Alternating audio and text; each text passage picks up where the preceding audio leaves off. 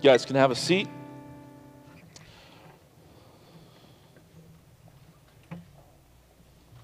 Yeah, that little phrase. Sorry, what is that? The second one, Nate. Nate, no music stand this morning. It's impressive. God of glory, you are able, through your power, to be faithful. Amen? You know, if God would have made all these promises, but he wasn't sovereign and powerful to fulfill them, the promises really wouldn't do us a whole bunch of good, right? Or as my grandma would say, they wouldn't be worth a hill of beans. Grandma says that sometimes. I don't know if she's in here. Anyway. But it's because of his power that he's able to fulfill his promises. And, man, I'm thankful for that this morning. If you got your Bibles, go to Psalm chapter 8. This is going to be our last week in the Psalms for a while. We've preached through the first 8 Psalms. And this psalm was, as I prepare, like, what we're going to be preaching on and where we're going to be going, I want you to know that I try to, along with the elders, do it prayerfully and ask the Lord to lead us. And this morning, Psalm 8 was really one of the psalms that kind of just made it clear. I was going to for sure do something on the first couple psalms, but then I wasn't sure how long we were going to keep going. And as I was kind of looking at the calendar, I knew that we were getting close to Easter. And of course, this being the week before Easter, this is Palm Sunday. And then as I already started the Psalms, but then I just kind of jumped ahead and was kind of counting the weeks of where we would be on Palm Sunday. And then I, looked ahead and saw that we would be in Psalm 8. And I was just looking if there was anything that was kind of Palm Sunday-y in Psalm 8 or that tied in with that at all. And this was totally, this was just the Lord, and I felt just giving us direction that we're heading in the right direction in his word. But if you'll look real quickly at verse 2 in Psalm 8, it says, out of the mouths of babies and infants you have established strength because of your foes. And as we'll see a little bit later here as we get into it, in Matthew 21, Jesus is cleansing the temple, and in Matthew's gospel it probably took place on Palm Sunday, but Jesus quotes that verse. And so it was just kind of an affirmation to me that we were kind of heading in the right direction, and that this has been something that God has wanted to speak to us as we've been kind of prayerfully planning and going forward in what he wants to teach us from his word. But anyway, Psalm chapter 8, let me just read it. We'll get into it. Verse 1, O Lord, our Lord. You guys see the little, I don't know if you have this or not, but is your first Lord all capitals, capital L, capital O, capital R, capital D. Then the next one is Lord, just capital L, and then lowercase O-R-D. That is 2 different words for God. O Lord, Yahweh, O Yahweh, our Adonai. Yahweh, the eternal name for God. It's when Moses asked him, when he met him at the burning bush, who shall I say sent me? He says, tell them I am Yahweh. Tell them I am sent you. There's an aspect of mystery to it. Adonai just simply means Lord. That this mysterious, eternal one who nobody has seen nor can see and fully live is also our Lord and our Master. So, O Yahweh, our Adonai, O Lord, our Lord, how majestic is your name in all the earth. Nobody like him. You have set your glory above the heavens.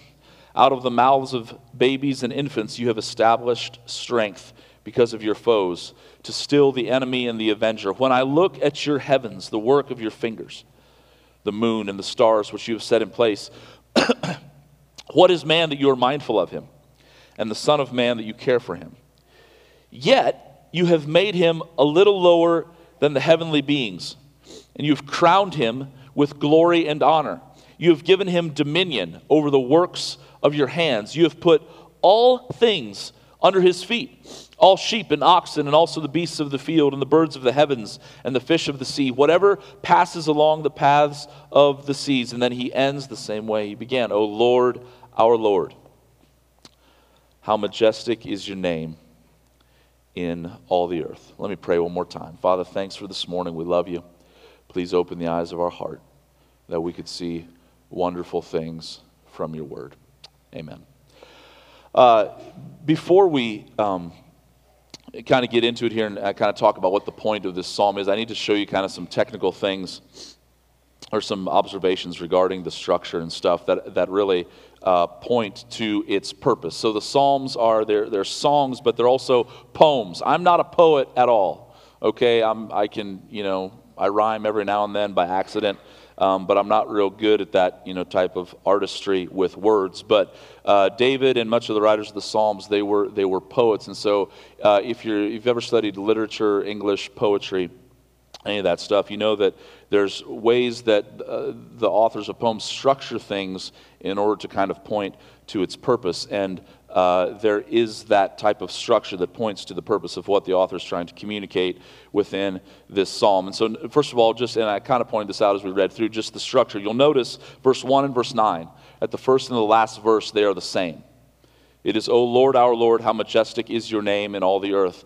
O Yahweh, our Adonai, how majestic is your name in all the earth. And as you continue to go down, there's parallelism that kind of works its way through, and I don't want to bore you with all this, but it is a little bit important to just at least point out, is that if you look at verse 3 and verse 6, there's again these parallels, not word for word like verse 1 and 9 are, but in verse 3, when I look at your heavens, the work of your fingers, then look at verse 6, you have given dominion over the works of your hands. So notice the parallel between fingers in verse 3 and the works of your hands. Again, talking about creation. And so you've got these outward bookends. O Lord, our Lord, how majestic is your name in all the earth. And then you work your way in. When I look at the heavens, the works of your fingers. When I look at the heavens, the works of your hands. And then you come in, and the point, when things are set up like this structurally, the point is usually what's right in the middle. And what's in the middle is really interesting, because we're in the middle. And this psalm, just like all of the rest of God's word, it's ultimately about God's glory.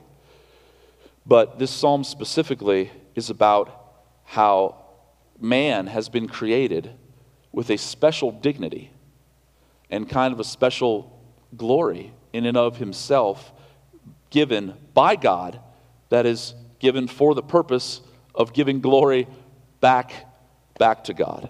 And these middle verses, there's this tension that the author wants us to see, and he says it here in verses 4 and 5. He says, what is man that you are mindful of him, the Son of Man that you care for him? And yet, then he follows it up with verse 5, yet you have made him a little lower than the heavenly beings, and you have crowned him with glory and honor. And so the psalmist is looking here, and he's, again, this is a creation psalm. I don't know if you noticed this as we read through it, but the themes of creation and God making all things. God is not creature, guys. He has always existed. He has always been there. He is the creator. Everything else is creation. And we, as human beings, as mankind, are the crown jewel of his creation. And we have been given a special dignity in order, we bear his image in order to give honor and glory back to him. This psalm is also important. Again, just an observation here, and I'll unpack this more. But 4 of these verses, within these 9 verses, are quoted in 4 different places in the New Testament. Verse 2, verses 4 through 6, and then verse 6 at 2 different places are all quoted in the New Testament. In Matthew 21, Hebrews 2, 1 Corinthians 15, and Ephesians chapter 1, verse 22.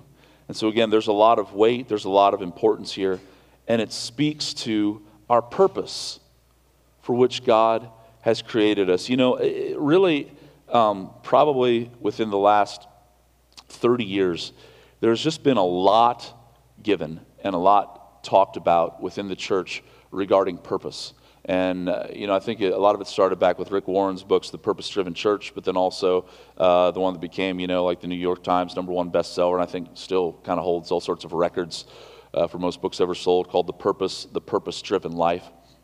And so we got really caught up in the church and purpose. And it's not all bad. Like, I'm not knocking that. It's important. But there's something that I think we miss in purpose, is that purpose always points to something else.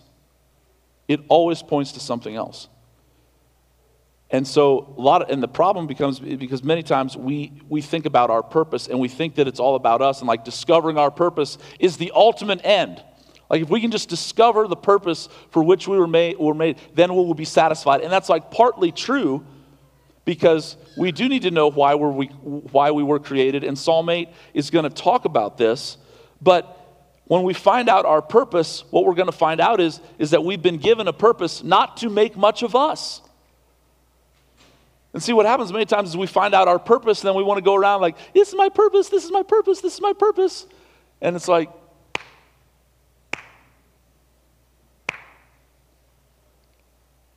purpose points to something else. And that's true for absolutely everything. Did you guys brush your teeth this morning?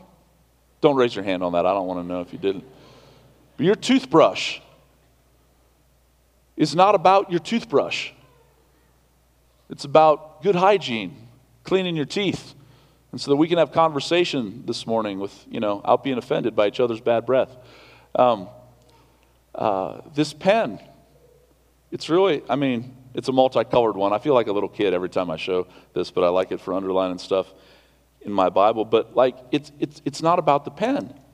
It's about giving me the ability to put something down on paper. This microphone, it's not a whole lot to look at. It's because it's not what it was created for. It was created to project somebody else's voice. Purpose always points to something else. And so I say all that because as we're going to talk today about man's dignity and about man's purpose, and it's a glorious purpose. It's a purpose that is set apart above all creation to be able to be done in a special way, in a more powerful way than the rest of God's creation. And that is to point back to God and to make much of Him. To make much of Him. And so just a couple things here, a couple thoughts as we work our way through this psalm, and we'll kind of take it and be looking at the verses that are quoted in the New Testament, helping us to understand our purpose, which is ultimately to bring honor and glory back to God, which is why you have this first and this last verse 1 and verse 9. It's just giving glory to God, and that's what we were created to do. That we would all say from beginning to end, from the beginning of our day to the end of our day, from the beginning of our life to the end of our life, O Lord, our Lord, how majestic is your name in all the earth. First of all, we find that we have purpose in worshiping Him. And this is really simple, but yet it's also really profound. So verse 1 and then the end of verse 1, you have set your glory above the heavens. And verse 2, out of the mouths of babies and infants. And look closely at this, and I'm reading out of the ESV here, but it says, you have established strength. Then he's going to say why He established strength. Because of your foes, to still the enemy and the avenger. That, guys, there is absolutely nothing beyond worship. Worship is the highest purpose for which we were created. And it's good in and of itself just to worship God. Yet that worship in and of itself, it has other effects. It's almost like our purpose is to worship Him, but He gives even more purpose to our purpose. It's good just to worship Him, just to enjoy Him, just to give Him glory, just to say, Lord, our Lord, how majestic is your name in all the earth. Yet our purpose even has another purpose. And He says here what it is that it silences our praise, silences and stills God's foes and His enemies. And you'll see this more clearly when, again, if you want to flip over to Matthew 21, Jesus here has come in on Palm Sunday. He has ridden in on the donkey. They've all shouted, Hosanna, Hosanna. Blessed is He who comes in the name of the Lord. In Matthew's gospel, again, the other gospels, it's hard to tell. It might have happened on Monday, but in Matthew's, it seems to have happened on Sunday evening. He goes into the temple, and He begins to cleanse the temple, and He overturns the tables. And, it was a day that Jesus got really mad. And He makes a whip, and He drives people out of the temple because they're profaning it. And then he begins to heal. This is Matthew 21, verse 14. It says that the blind and the lame came to him in the temple, and he healed them. But when the chief priests and the scribes, who are his enemies, saw the wonderful things that he did, and the children crying out in the temple, they cried out, "Hosanna to the Son of David." They were indignant. And they said to him, again, the Pharisees said to him, "Do you hear what these are saying?" Again, not just the children, but I think the blind and the lame, everybody that had been healed and touched by him. And Jesus says to them, "Yes, I do hear what they're saying." And he says, "Have you never read," which would be highly offensive to a scribe and to a chief priest, because all they did was read and study the Bible. But he says, "Have you never read?" And then he quotes from Psalm 8, verse 2. "Out of the mouths of infants and nursing babies, you have prepared praise." And notice how Jesus quotes it here. He doesn't really change it, but there's nuance to these Hebrew words. He says that out of the mouths of infants and babies, you have prepared praise. Okay, that's in Matthew 21. But if you look back here in verse 2 in Psalm 8, he says, out of the mouths of babies and infants, you have established strength. So he's saying it's established strength and prepared praise. And there's insight here, if we're able to see it, is that, guys, our strength comes from praising him. Our strength, we are established in strength. We are strong when we do, as Jesus interprets here in Matthew 21, when we praise him, when we simply worship. See, and this is so important for us, because this is something that we do every week.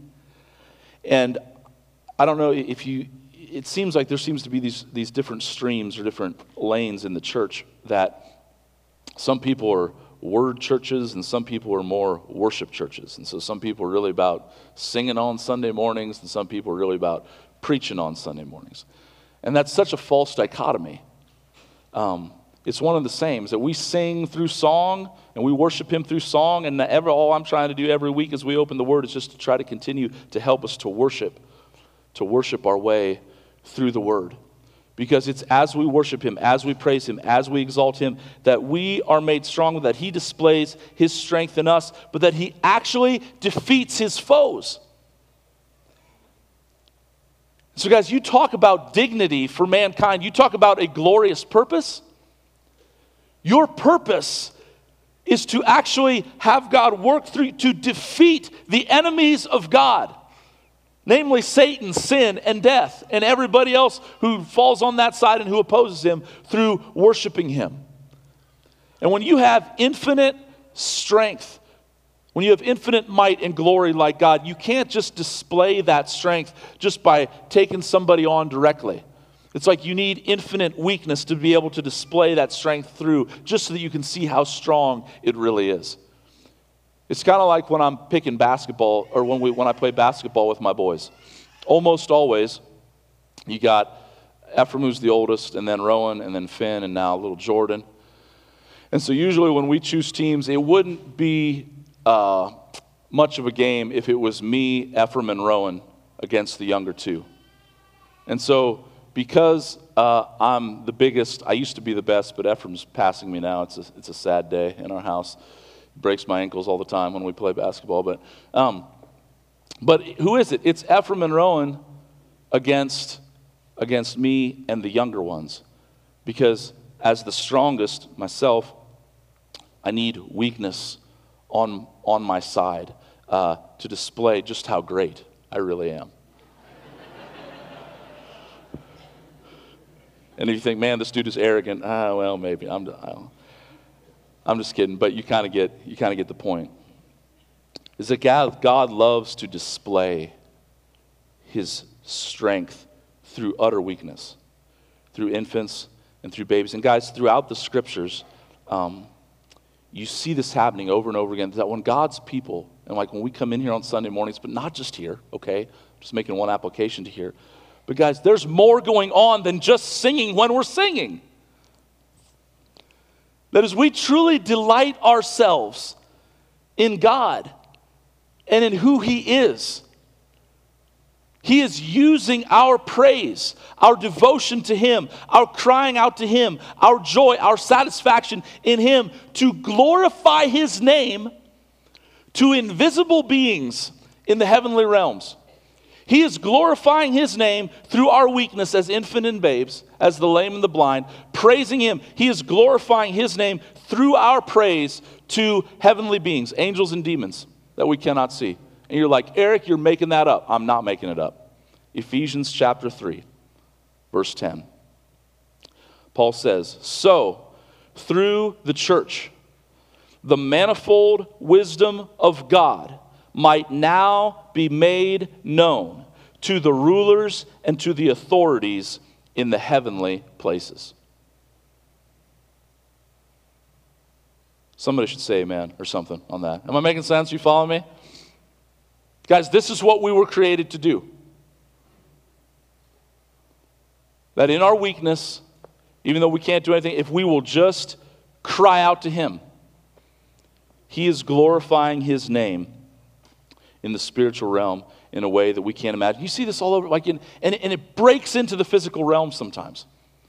It breaks in as we delight ourselves in Him. Remember in Acts chapter 16, Paul and Silas have been imprisoned for preaching the gospel. They're sitting in the inner prison, the darkest, dinkiest cell, and they're chained. And at midnight, in the midnight hour, what do they begin to do?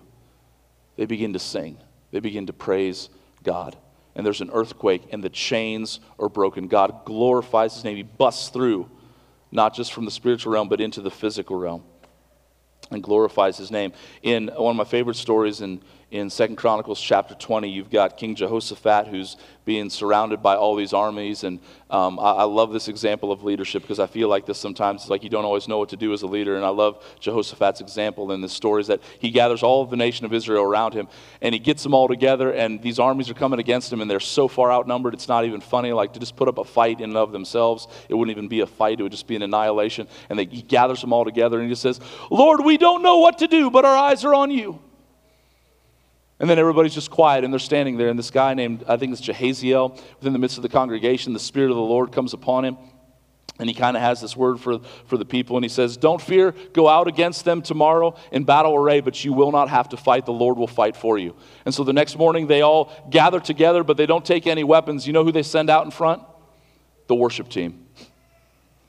Those who sing, and those who play music. And they go out and they sing, great is the Lord, great is His steadfast love. His love endures forever. And as they do that, God sends an ambush against these armies that were stronger in number. And He overcomes them. Don't think for a second that your worship does not matter. It matters. And guys, every moment of our life, we were created to worship, to delight ourselves in Him. And this is an unbelievably high purpose and calling that He has given us.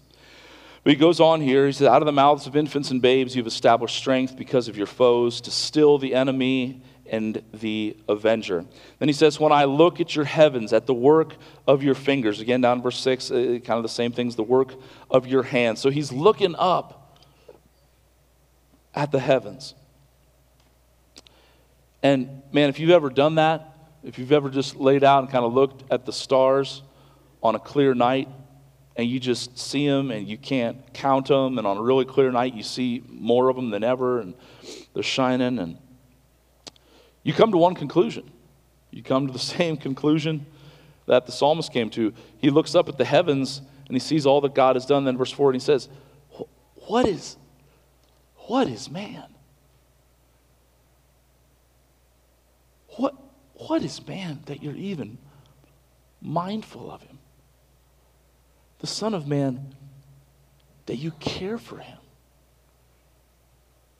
You know, we were praying this morning back there before the service, and one of the things that just came to mind is like, man, it's so good at times to feel small, isn't it? Like one of the purposes of man that gets again, the purposes of God for us, we're created with great dignity, but it gets twisted. And it gets perverted because of sin and temptation. And man, we do have a great, glorious purpose, which is what we're looking at. But we think that our great, glorious purpose and our our worth will be found in making much of ourselves, in becoming big, becoming strong.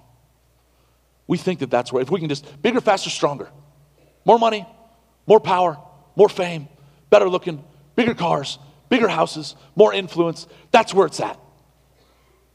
It's not true. There's something so good about being small and embracing that smallness. There is a peace that passes all understanding. When you can just embrace the fact that, yes, this God is in the heavens. He does whatever pleases him. I look up at the stars. I look at the works of his fingers and of his hands. And yes, I am nothing. Yet, I am something because he chose to love me.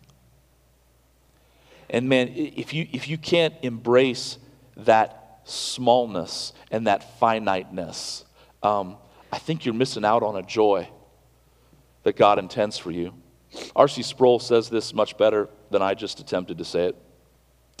In his book, The Holiness of God, he says, the clearest sensation that a human being has when he experiences the holy is an overpowering and overwhelming sense of creatureliness. Everybody say creatureliness. Creatureliness. Yeah, I like that. He just made up a word, and that's awesome. That is, he goes on, that is, when we are in the presence of God, we are humbled, and we become most aware of ourselves as creatures. When we meet the absolute, we know immediately that we are not absolute. When we meet the infinite, we become acutely conscious that we are finite. When we meet the eternal, we know that we are temporal. To meet God is a powerful study in contrasts. Is that true for you? Is that your experience of God? I don't know how it's true. I do know how it's true. It's because of sin. And I've sinned a lot in my life, and I continue to struggle with sin. And whenever I find myself in sin, and I just stop, and if I think about it, I guarantee you it is never because I am enjoying just being small and creaturely. Whenever I find myself stuck in sin, it's because I have somehow stepped out of my role as creature and tried to make it all about me. And I bet the same is true of your life as well. That when we get stuck in sin and it becomes a stronghold and we can't seem to get free of it, most of the time it's because we're trying to make our purpose about us rather than making our purpose about what it was intended to be made about, which is God.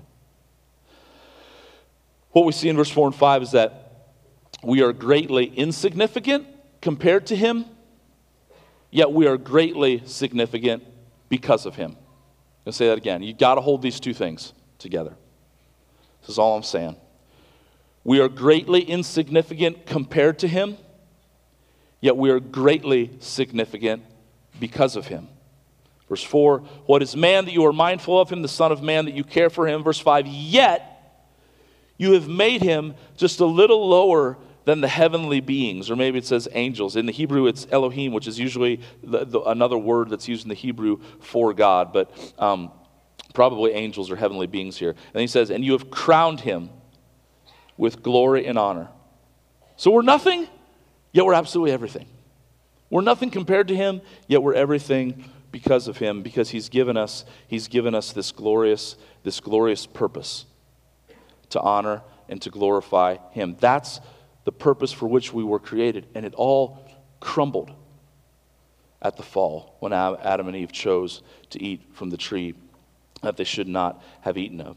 Again, these verses here, verse 4 and 5, I want to catch us up here and do some more biblical theology. This is important. But verse 4 and 5 are quoted, and 6 as well, are quoted in Hebrews chapter 2. In Hebrews chapter 2, the writer of Hebrews quotes this verse. I'll explain it here in a second. And he makes a very important observation about this verse as he's talking about creation here in Psalm chapter 8. And it's something that we need to take notice of. But he says, verse 5, he says, for it was not to angels that God subjected the world to come. And again, he's talking about how important man is. And it's like he didn't subject the world to angels, he subjected it to mankind. He says, of which we are speaking. He says, it has been testified somewhere, and then he's going to quote here from Psalm chapter 8. This is Hebrews 2. He says, what is man that you are mindful of him, or the son of man that you care for him? You made him for a little while lower than the angels. You have crowned him with glory and honor, putting everything in subjection under his feet. Now, here's the observation that he's going to make and that we need to pick up on. He says, now in putting everything in subjection to him, he left nothing outside of his control. You're like, okay, I get it. But then here's the thing that he picks up on. I love this. He goes, at present, we do not yet see everything in subjection to him. Now, are you following me here? He's talking about man's glorious purpose, that God hasn't given the world to angels. He's given it to mankind. He quotes this verse and he says, yeah, God has put everything in subjection under his feet, yet he makes this important observation. But right now, we don't see everything in subjection under his feet. I mean, how many of you would like to testify this morning that everything in your life is perfectly in subjection under your feet? Anybody? You got everything under control. Everything's just perfect. Everything that you want to happen is happening. It's all perfectly in subjection under your feet. Anybody? No, I didn't think so. Me neither.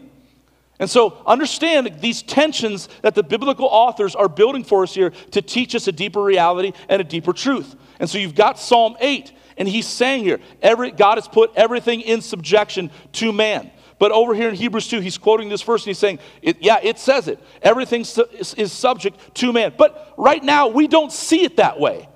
We're not currently experiencing that right now. Why? The why is because of sin. Because we've rebelled. Because we've rejected God. And so there's a problem here. And again, there's a beautiful theological truth and we just don't have time for all this, but in Psalm 8, him in retelling the creation story and the creation narrative, which is what he's doing here, he never once mentions the fall. Why? Is he not aware of it? Is he not aware that the fall has happened?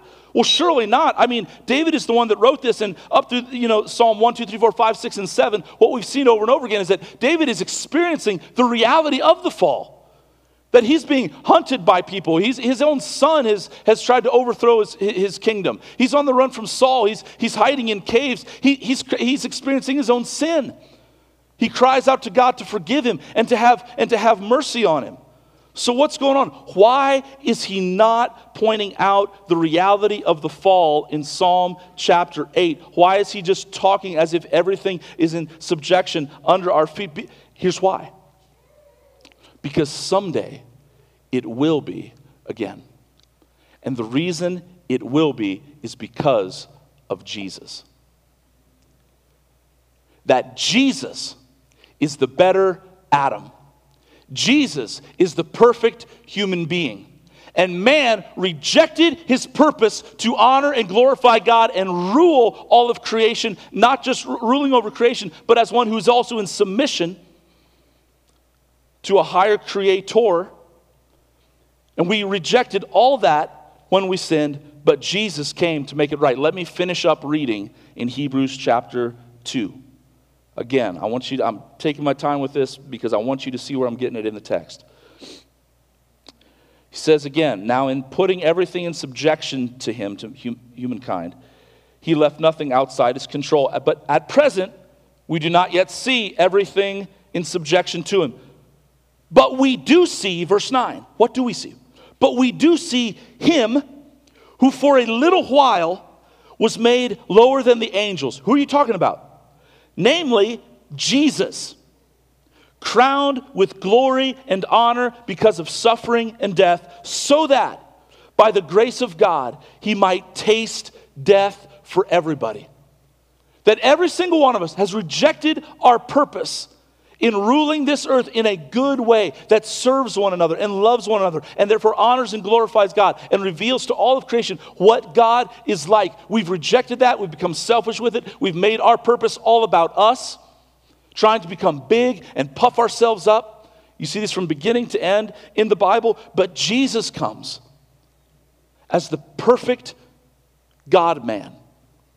Fully God, fully man, tempted in every way, just as we are, the writer of Hebrews is going to go on to say. And he lives a perfect life that Adam and all of us should have lived but never have. And he comes and he sets all things right again. And what the writer of Hebrews is saying here when he says, but we do see him who for a little while was made lower than the angels, Jesus, but he's now crowned with glory and honor because of suffering and death. And what he's saying here, and this is what the writer of Psalm 8, David, was picking up on, why he doesn't mention the fall, because it's a prophetic psalm looking forward to, again, someday, we are going to be seated with Christ fully. Already the Bible says in Ephesians that we're seated with Christ in the heavenly realms. But we're going to be seated with him fully in his kingdom. And do you know what we're going to do with him? We're going to rule with him. Did you know that? See, I think this purpose and this dignity that God has for us, it's beyond what we can even comprehend. Because God is over us. He is creator. We are created. And whenever we know somebody on this earth that has power, that has authority, that has influence, that has might, what do they do with it? They put people in subjection under them.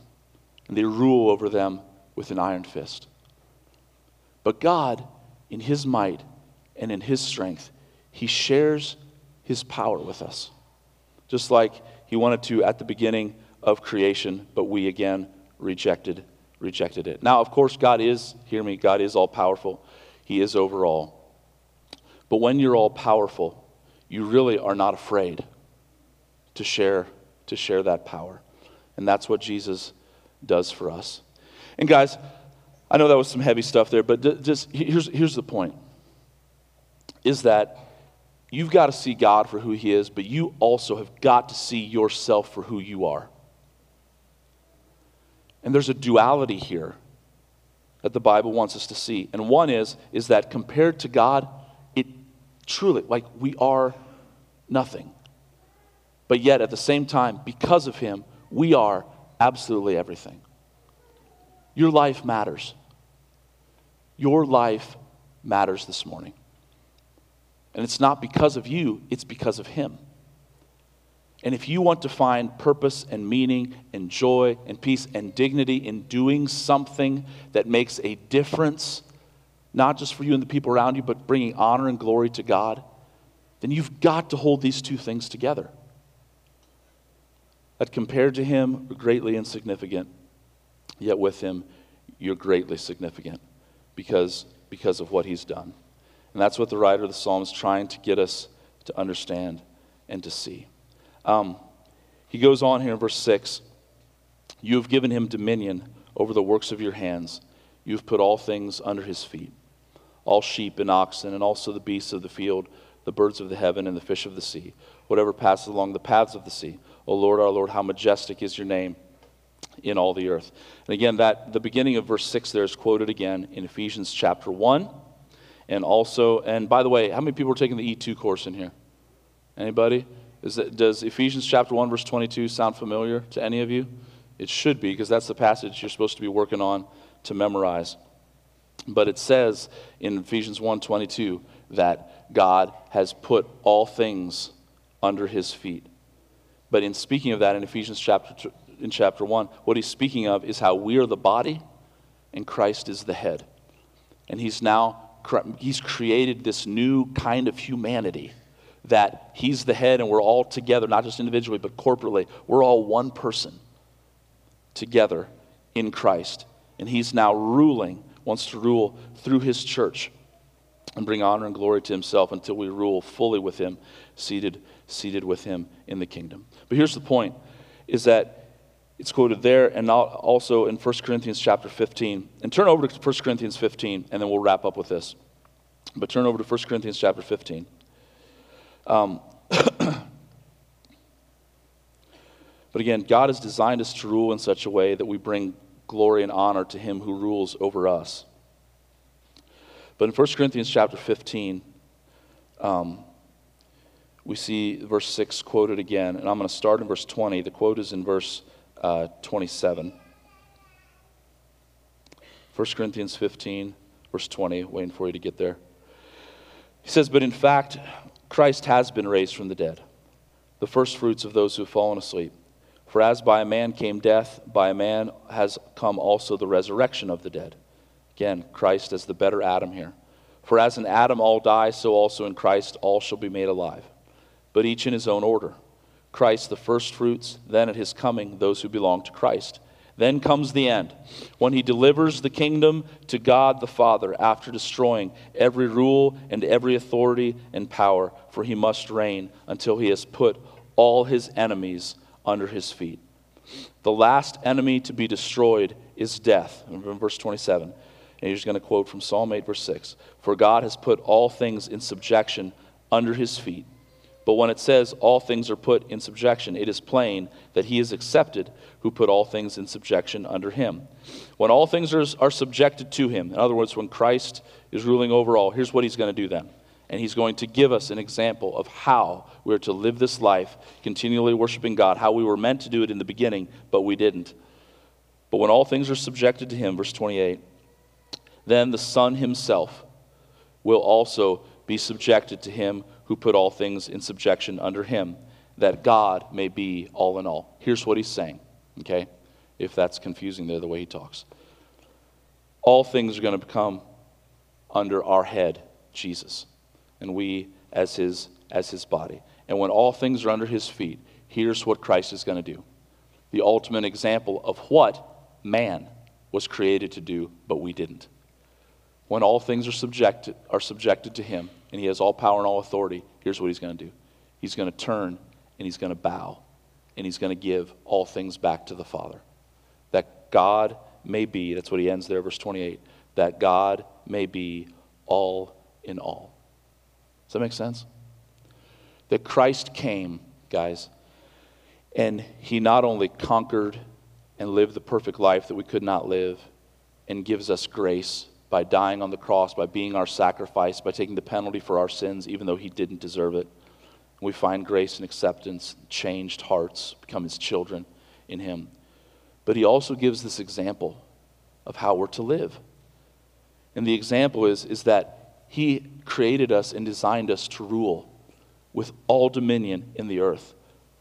But the point in the example that we see from Christ is that we only rule with this effective dominion when we rule in submission to who he is. And the fact that he is creator and we are the created. Worship team, you can come up. We're going to close. And all that to say, here's what I want to say to you this morning as we close. I kind of tricked you, okay? I didn't mean to, but it's okay. Well, I kind of meant to, but anyway, here's my point. I kind of tricked you because earlier I asked if everybody feels like they've got everything in their life, everything's perfectly under your feet, and everything's in control, and you've got every area of your life is just going okay. And I want to be clear, like in this life, Jesus promised us. He said, "You'll have much trouble, in this world, but take heart. I've overcome the world." And that's what we've looked at for briefly here this morning. But here's the point: is that when things begin to go wrong in our life, and things begin to fall apart, there's a lot of hurt and pain. Most of the time, it's because of our own sin. Now hear me. I'm sure that there are many people sitting here this morning with painful things in your life that are not your fault. It's not your sin, it's sin that was done to you, okay? And I'm not trying to make light of that or to overlook that. But something that I deal with on a regular basis as a pastor, not just me, we all encounter this, is that people have stuff going on in their life that's heavy and hurtful, and it's fallen apart, and they just don't know what to do. And here's what it all comes down to in the end. It's the same for you, and it's the same for me all the time, is that we're trying to rule with all this dominion, but at the same time, not in submission to him. And what I want to call us to this morning, as we come and as we close and sing and take communion together, is as we take these things, guys, and I know you've heard me say this, but it's his broken body. It's his shed blood that those things represent. We have those things as a gift to us, as a place to run, because he said one night in the garden, as he was sweating drops of blood, he said, Father, not my will, but yours be done. See, he ruled not just, he had dominion, but he ruled in submission to what God had placed before him to do. And my invitation this morning specifically is that I just wonder if there's some here this morning who there's some things in your life and they're just not right. You're broken up, you're stressed out, there's no peace, you can't sleep, you're running to other things. And again, I don't know for certain. I'm just asking a question and I'm praying that the Holy Spirit would use it. But are you, as much as you can, submitting your life to the authority, to the rule and reign of our Creator God? Are you purposing in your heart to submit to him? Because it is only in submitting to him and in what he purposes for you that he is actually going to be able to work through you to rule and to reign and to bring him praise and honor and glory here on the earth. Does that make sense? So just search your heart. Just search your heart this morning. I'm not God, I'm not the Holy Spirit. But the Holy Spirit, when we open ourselves up to him, when we draw near to God, he wants to draw near to us. I invite you to do that this morning. Say, Holy Spirit, please come search me and know me. See if there be any anxious way in me and lead me in the way everlasting. All right, Jesus, thanks for this morning. Thank you for your word. I pray, God, that this morning, wherever there is things in our lives and even in our hearts that is not in submission to you, that's not under your feet, Lord, would you please be gracious to us? And would you help us to just lay down, to just bow, to just let go, to surrender, to give up control, to wave the white flag. Lord, however we want to say it. Lord, we want to bring honor and glory to you. We want to embrace this high calling as the crown jewel of creation, bringing you honor and glory and praise. But Lord, we want to do it as Christ did it. We want to do it by bowing before you, submitting to you, and asking that you would be seen as the great and awesome God that you are. Lord, as we come this morning and as we take communion, I pray that you would grant us the gift and grace to be able to search our hearts and not lie to ourselves. Father, if you would just do this one thing, that you would not allow us right now in this moment to lie to ourselves. Help us to be honest, and then help us to run to the cross, knowing that you love us. In Jesus' name I pray. Amen. You guys stand with me if you're serving communion.